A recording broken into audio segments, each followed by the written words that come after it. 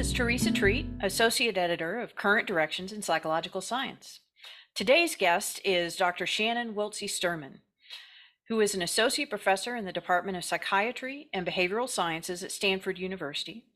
And Dr. Wiltsey Stirman also works at the National Center for PTSD.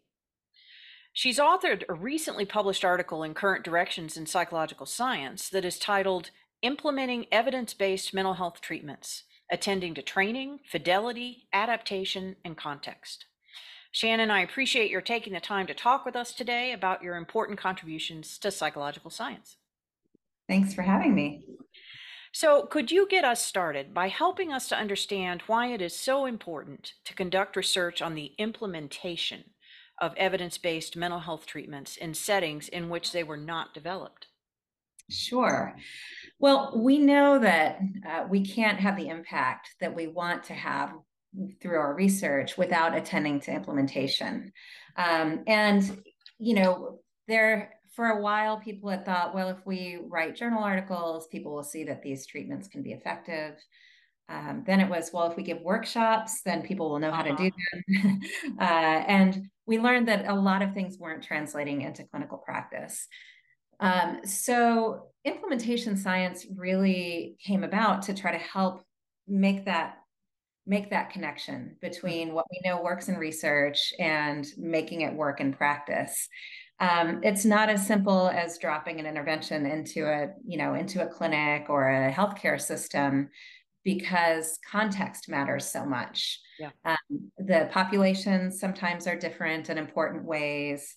There are different constraints in the settings. There are different types of trainings and theoretical orientations, and a lot of competing demands. So attending to implementation helps us look at all of those things and design a plan and really attend to those realities while we're transporting these treatments into clinical practice.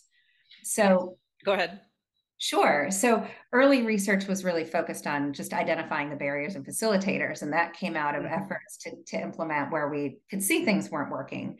And now over time, we've really started, implementation is much more about trying to figure out strategies to overcome those different barriers and to leverage the different facilitators. And also, just like we are in treatment, we're also trying to understand mechanisms of implementation strategies so we can get more targeted and efficient and really intervene where it matters the most. That's a really helpful overview. So early implementation research focused primarily on the role of therapist training in successful implementation efforts. Could you just provide a brief overview of what's known in this area before we move on to your more recent work? Sure. So in the early 2000s, around 2004, 2005, there were some studies that came out that really demonstrated that just providing a manual or doing a workshop wasn't sufficient to prepare therapists to really provide these evidence-based treatments in a skilled, tailored, personalized, effective manner. And in 2010, Amy Herschel and colleagues published a review that was really helpful that indicated that some sort of follow-up support like consultation or coaching or providing feedback was necessary. And then a more recent meta-analysis by Helen Bauenstein-Ma and colleagues showed that while training can improve adherence, it doesn't actually improve that implementation and adoption of treatment. And there were mixed results about adding consultation. So the more recent research has started to look at questions about whether you need to do things like review audio recordings or observe sessions in any ways during training, whether consultation that includes things like modeling or behavioral rehearsal of different therapy skills can lead to better therapist outcomes. So now we're really looking under the hood of consultation to figure out what seems to matter. Sure. And we'll talk more about that in just a little bit. So you make a compelling case in the paper that translating an evidence-based mental health treatment to a new environment often requires adaptation of the treatment.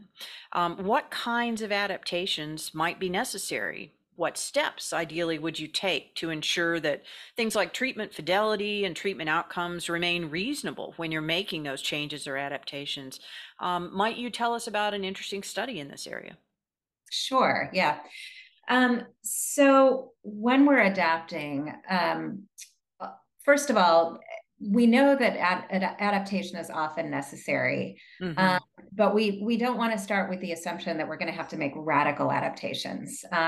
So it's really important to do a needs assessment and to work with some of the people that are going to be affected by the treatment, or by the treatment implementation, including the therapists that are going to be doing the treatment, the consumers of mental health or family members or people that are actually Mm-hmm. going to be receiving the treatment, to try to understand what could work here and what can't, Mm-hmm. in terms of things like the examples, whether things that are in the treatments sort of are a good cultural fit. Mm-hmm. So certainly looking at the needs of the client population is very important.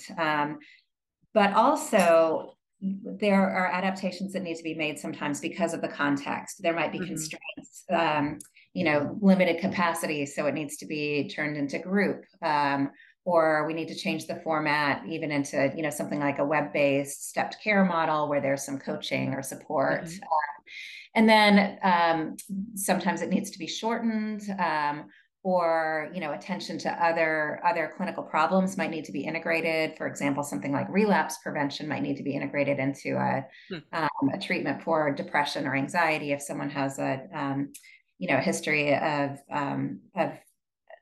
problematic substance use. So there are a lot of different reasons why we might need to adapt. And ideally, we can anticipate those by doing a good needs assessment and by working with the individuals who are going to be affected by the implementation. Um, and so we have some different frameworks that can guide the process. There are frameworks that are specific for cultural adaptations. Anna Bauman and others have worked on those. But also for broader adaptations, there are a couple of frameworks. One is called the MADI and one is called the IDEA. Those both came out in a few years ago, that really sort of guide people through the process and some key considerations. So when we know in advance, we can use those frameworks to provide some guidance. Other times, though, we need to make modifications because of unexpected circumstances or things that Mm-hmm. change very rapidly. So during COVID-19, telehealth was Oh, sure. a big unexpected change that we needed to make pretty rapidly. And well, initially everybody was doing it on the fly, and then there was some planning behind how to do this more Sure. cohesively with organizations. So when whether we're doing it, with in advance in a sort of a planned way, or if we have to improvise a little bit more, one of the guiding principles, I think, is to try to make sure that we're being as fidelity consistent as possible. So Mm-hmm. are we preserving the core elements or the core functions of an intervention? If we're going to change a component, are we preserving what makes it effective when we Mm-hmm. make a change? And we try to minimize the number of fidelity inconsistent modifications that we would make, like removing elements or integrating different interventions that don't share an underlying theory of change or set of principles, because we want to make sure that that the changes we make are in the spirit of making it as feasible and effective as possible. So it's just being thoughtful about that and trying to understand what's really necessary for the intervention to be effective, and make sure we don't make changes that would water that down or make those effective components go away. So Sure. before we move on, might you be able to tell us about an interesting study in the area of the adaptation of treatment? Sure. Yeah, a few years ago now, Luana Marcus and colleagues implemented cognitive processing therapy in a community-based clinic that served a large population of immigrants. About half of the participants in the study I'll talk about spoke Spanish, and the sessions were conducted in Spanish. And so they adapted cognitive processing therapy by first working with the therapists and kind of piloting the manual, and Mm-hmm. then making some adaptations. And then they looked at fidelity and adaptations once the therapists were implementing the treatment. And what they found is that fidelity did matter. So Mm-hmm. adherence was associated with more improvements in depression. Competence was associated with more better better outcomes or greater change Mm-hmm. in PTSD symptoms. But then over and above that, fidelity consistent adaptations was also associated with both PTSD and depression improvements. So that showed us that when you're adapting in a way that preserves the fidelity but is responsive to the needs of Mm-hmm. your Mm-hmm. clientele, you can actually get even better outcomes, which is no surprise to people who are doing Sure. therapy. It's a little bit it looks like it doesn't entirely overlap with competence. That Uh-huh. sometimes the adaptations and the tweaks that people were making really did have an effect beyond what we would see with, just good, competent delivery of the treatment. Sure. That's very encouraging.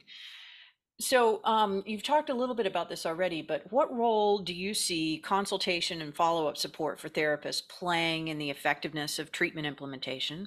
What kinds of things do you think are the most important components if we're designing follow-up support for therapists? And here too, might you be able to tell us about an interesting study in this area? Sure.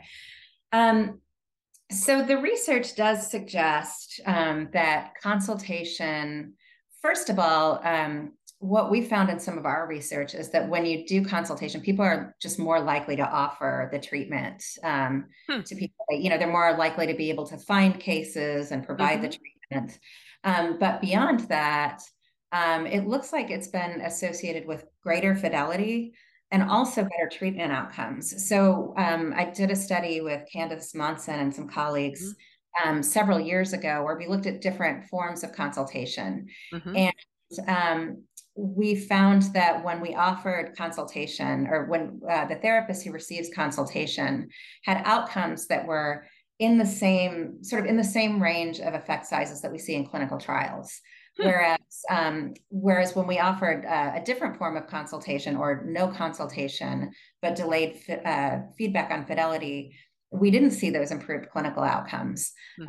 Um, so, although, I mean, people still got better, but the magnitude of effects was much larger when they got a Okay. specific consultation.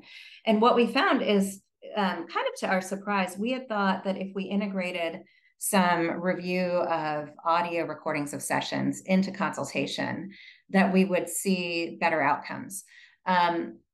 And we knew that it wouldn't be really feasible on a large scale to, listen to a 1 hour recording of a therapy session and then get feedback. So we were doing group consultation, and people would play segments of their sessions in those consultation meetings. And we would try to have them play, the segment of the recording where they were really working on a core skill from that session. Okay. So we thought, well, of course, this is going to lead to better outcomes, but it actually didn't. When we Hmm. just did the case consultation where we discussed cases but didn't have the recordings, we found that was actually the condition where we got better outcomes. So one caveat is that this was a pretty standardized treatment in terms of, each session, there were specific things you needed to do. So it wasn't a Mm-hmm. case conceptualization driven treatment. And I think that might be important because I think if when you're working with a really case conceptualization, not that you don't use case conceptualization in CBT, but Sure. you can get at that in consultation by saying, well, what were the key things that you were working on? What were the core step points you were working on in this session? And that sort of helps you understand whether they were really understanding what was driving the PTSD. When you've got a more case conceptualization cognitive therapy, for example, you might need to listen to more of the session to make sure that people aren't missing something in their overall case conceptualization, Mm-hmm. or that the interventions they're selecting are appropriate. But with that said, what it looked like when we kind of drilled down into the data is that in the sessions, the therapists who were present in more of the sessions where they were actually focusing on how to apply the skills to specific individuals, like in the next sessions, Mm-hmm. that's where things were better. So I think what might have happened is when you're listening to recordings, you're spending a lot of time looking at what people did, what they already did, and helping them tweak or refine what they just did. And there might be a little less time to talk about, well, what are you going to do next, and how are you going to do Huh. that? It's really important. So that's what our data suggested when we did when we kind of drilled further down into the sessions. But there's really some interesting work going on in other labs as well about whether requiring things like role plays or doing some modeling it's associated with outcomes. So that's kind of where we are in the consultation space right now, is like, what is it about consultation? What specific components of consultation might be important to really emphasize? Another thing that we found is just the process of consultation might have a kind of protective effect for therapists with lower self-efficacy. Because what we found is that for low self-efficacy therapists who got consultation, Mm-hmm. their outcomes looked about as good as, higher self-efficacy Wow. Okay. therapists. Yeah. So, there could be, this is a study that Brian Pace headed up. It looks like the therapists with low self-efficacy who didn't get consultation had poorer client outcomes than therapists with low self-efficacy who did get consultation. So especially if you're not as confident about how you're doing the treatment, that can have, not surprisingly, that can have an effect on how your sessions go. Mm-hmm. So it sounds like we're making some really good progress on trying to figure out, for whom, for what therapists and clients, and what are the relevant mechanisms that might be important for us to try to understand in terms of thinking about the role of consultation. Yeah, that's definitely kind of where we are. And, again, it is still something that requires time and resources that a lot of Mm-hmm. that a lot of places don't really have. So we want to make it as efficient as possible and Sure. get to a point where people can kind of get what they need, and where we can actually see it translate not only to fidelity, but to the clinical outcomes. Absolutely. Absolutely. So let's turn briefly to a different level of analysis now. What organizational factors can make a difference in the effectiveness of our treatment implementation efforts? Yeah, this is really key, I think, because we've shown, I say we, a lot of people have shown that you can train people regardless of the organizational climate, et cetera. You can train them to the point where they can do good therapy. That they can do a good version of CBT or motivational interviewing, or Mm-hmm. but that is then when the implementation context kicks in. Mm-hmm. We know that organizational climate and culture have been associated with things like turnover and new program sustainability. So, if you can't keep people at the clinic and you've just trained them, obviously you're not gonna Yeah. to see it. Yeah. Um, but then we also there's evidence that implementation climate specifically could have an impact on, um, you know, how well people are doing the treatment, how much it's offered, whether it's being done with fidelity. Mm-hmm. Uh, and so there have been some different implementation strategies that really focus on things like leadership, Hmm. on changing the climate and culture. So that's one direction that the research is going. And then there are also things like learning collaboratives and toolkits Mm-hmm. uh, that provide some of the additional resources and support. And there are some promising, either through kind of open trials and evaluations, um, mainly through open trials and and evaluations. But I think there are some studies that are starting to look at whether those add value over and above kind of just a standard consultation approach. But aside from things like climate and culture and leadership, there are just some basic things like resources that matter. Mm-hmm. If you're in a clinic that is, understaffed, if there is not really funding to do that follow-up consultation, if the capacity is overwhelmed and people can't see their clients, every week or so, obviously we're not going to have great success in successfully implementing evidence-based treatments that require, at least weekly treatment. Sure. So, one final question for you today. What do you think are two of the most important future directions for implementation science? Yeah, there are a lot because it's still a relatively new field. Mm-hmm. One of the areas that I think is really necessary is, as I mentioned earlier, looking at the mechanisms of Mm-hmm. implementation so that we can really, get more efficient and understand why and how some of these implementation strategies work. And that's really important because, just like with with psychotherapies that are kind of complex and multi-component, a lot of the implementation strategies that are being used these days are multi-component, multifaceted. And if we can sort of figure out what's most necessary, and in how to sort of be efficient, obviously we'll get further, especially since we tend to be working in areas where there are somewhat limited resources. Mm-hmm. So I think looking at mechanisms is really important. We really also do need to learn how to scale training. I think what we found is you can do web-based trainings. Of course, there are more and more Zoom workshops rather than in person. That does make it more efficient and cost effective. But we've got to find ways to scale consultation.